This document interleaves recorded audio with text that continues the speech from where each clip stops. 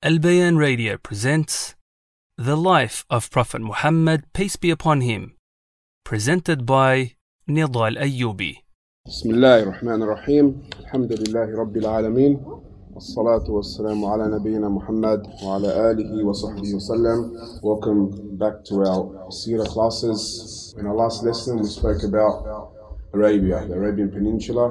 Today inshallah we're going to speak about the city which was founded by Ibrahim alayhi salam. So we're going to speak about Mecca, the Kaaba, and the Prophet Ibrahim alayhi salam. And Mecca is situated around 80 kilometers from the coast of the Red Sea.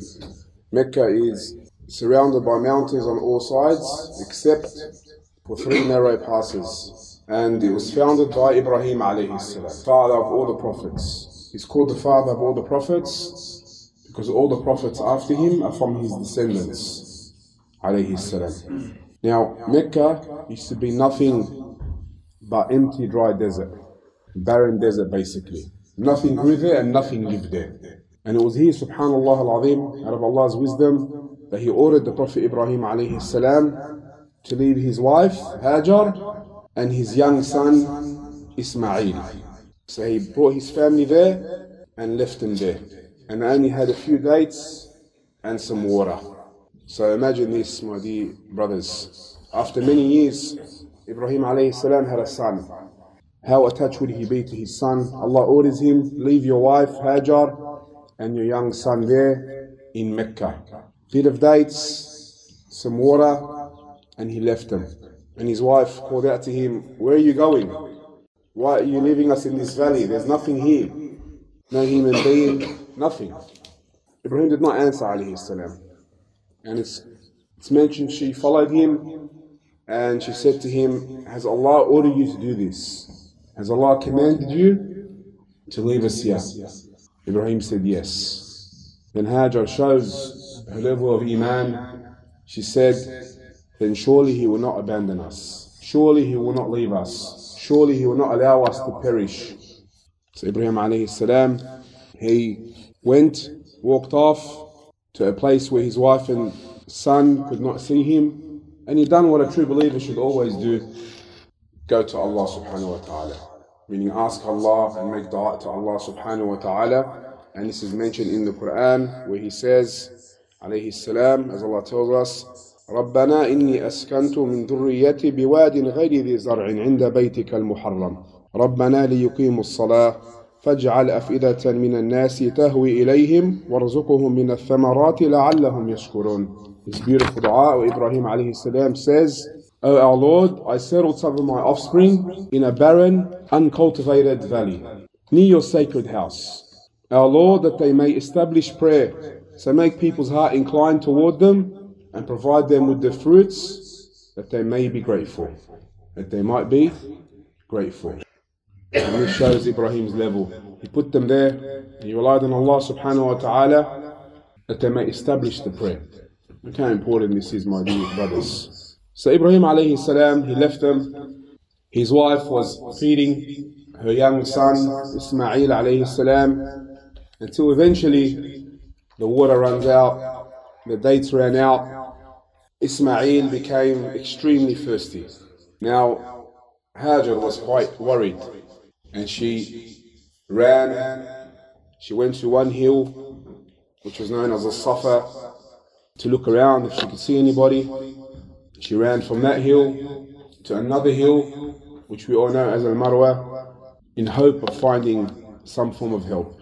And she done this how many times? 7 times. Now, subhanallah al-azim, she returned to her son, and to her amazement, what did she find? She found Zamzam. She found Zamzam. Allah subhanahu wa ta'ala gave them Zamzam in this valley, barren valley, nothing there, we said before. And they drank, they quenched their thirst, Allah provided for them. Now it did not take long for other tribes to notice that there's water there. And as we know, water is a source of life by the will permission of Allah subhanahu wa ta'ala.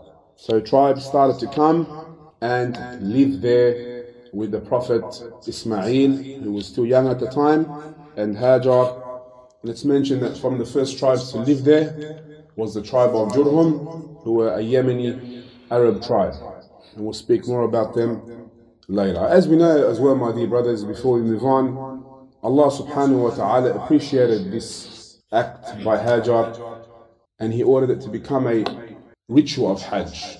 And it's known as a sa'i, to go between as-Safa and al-Marwa during your Hajj and also Umrah. Now, as the city of Mecca grew, Ismail alayhi salam remained with his mother, but then Ibrahim alayhi salam would visit them from time to time. And when Ismail was a young boy, a young man, Ibrahim alayhi salam had a dream that he is sacrificing his son. And as we know, the dreams of prophets are revelations from Allah subhanahu wa ta'ala. So Ibrahim knew what he had to do. He went to Ismail and told him. So Ismail knew what his father had to do, and Ibrahim alayhi salam went on to carry out the order of Allah subhanahu wa ta'ala. If we pause here, Ibrahim alayhi salam, we said after many years he had Ismail when he was a bit older, and Ismail now was beginning to work with his father, help him out, assist him.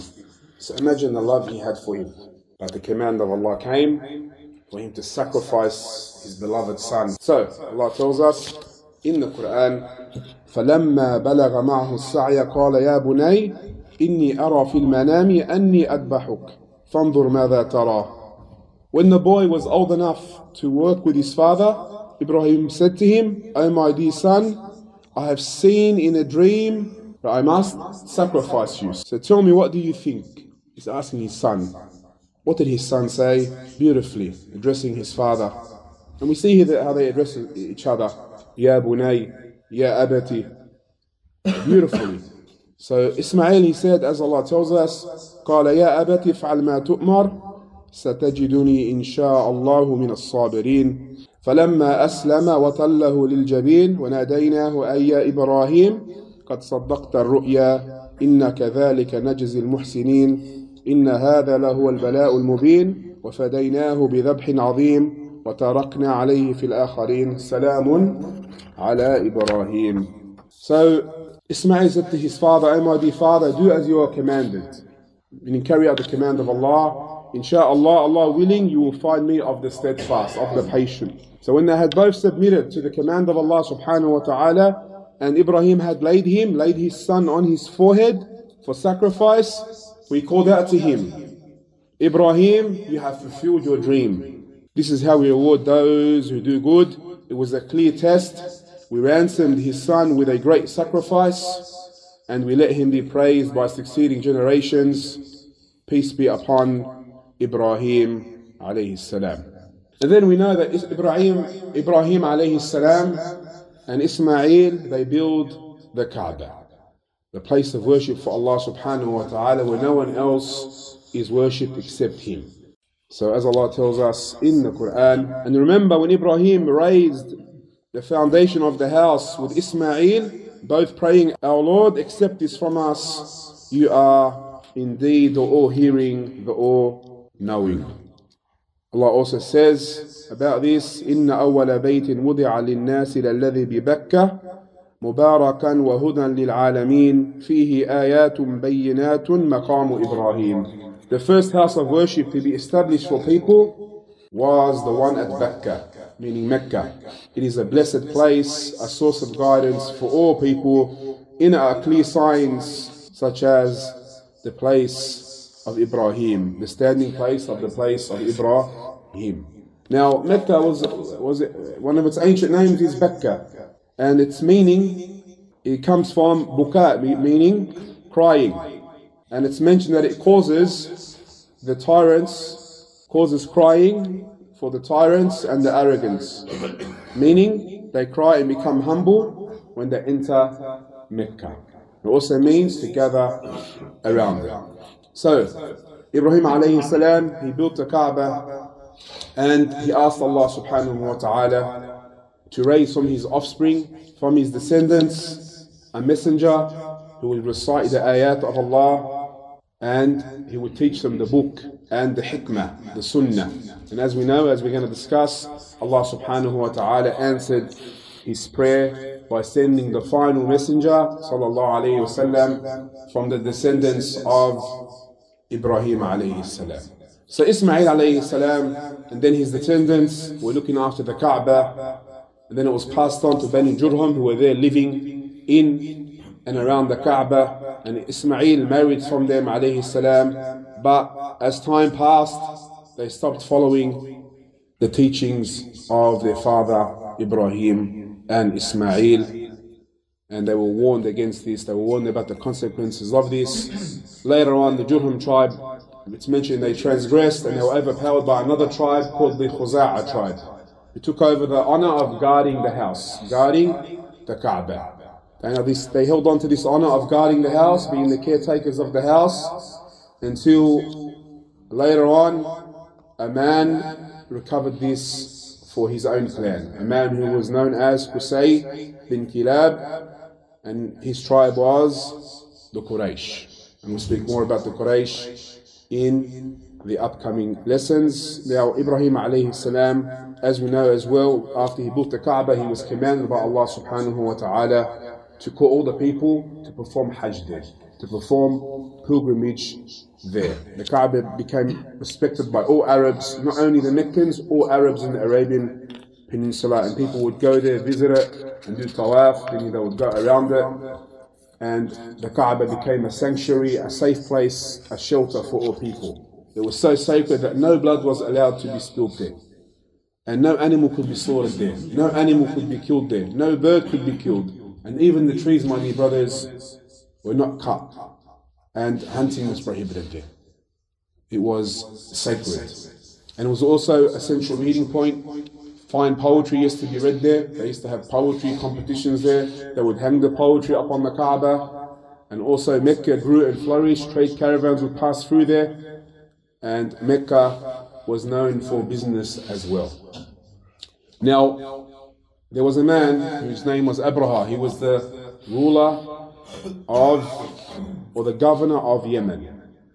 And he wanted to divert the people's attention away from the Kaaba and bring people to a church in the capital of Yemen, in Sana'a in Yemen. So he built this great church.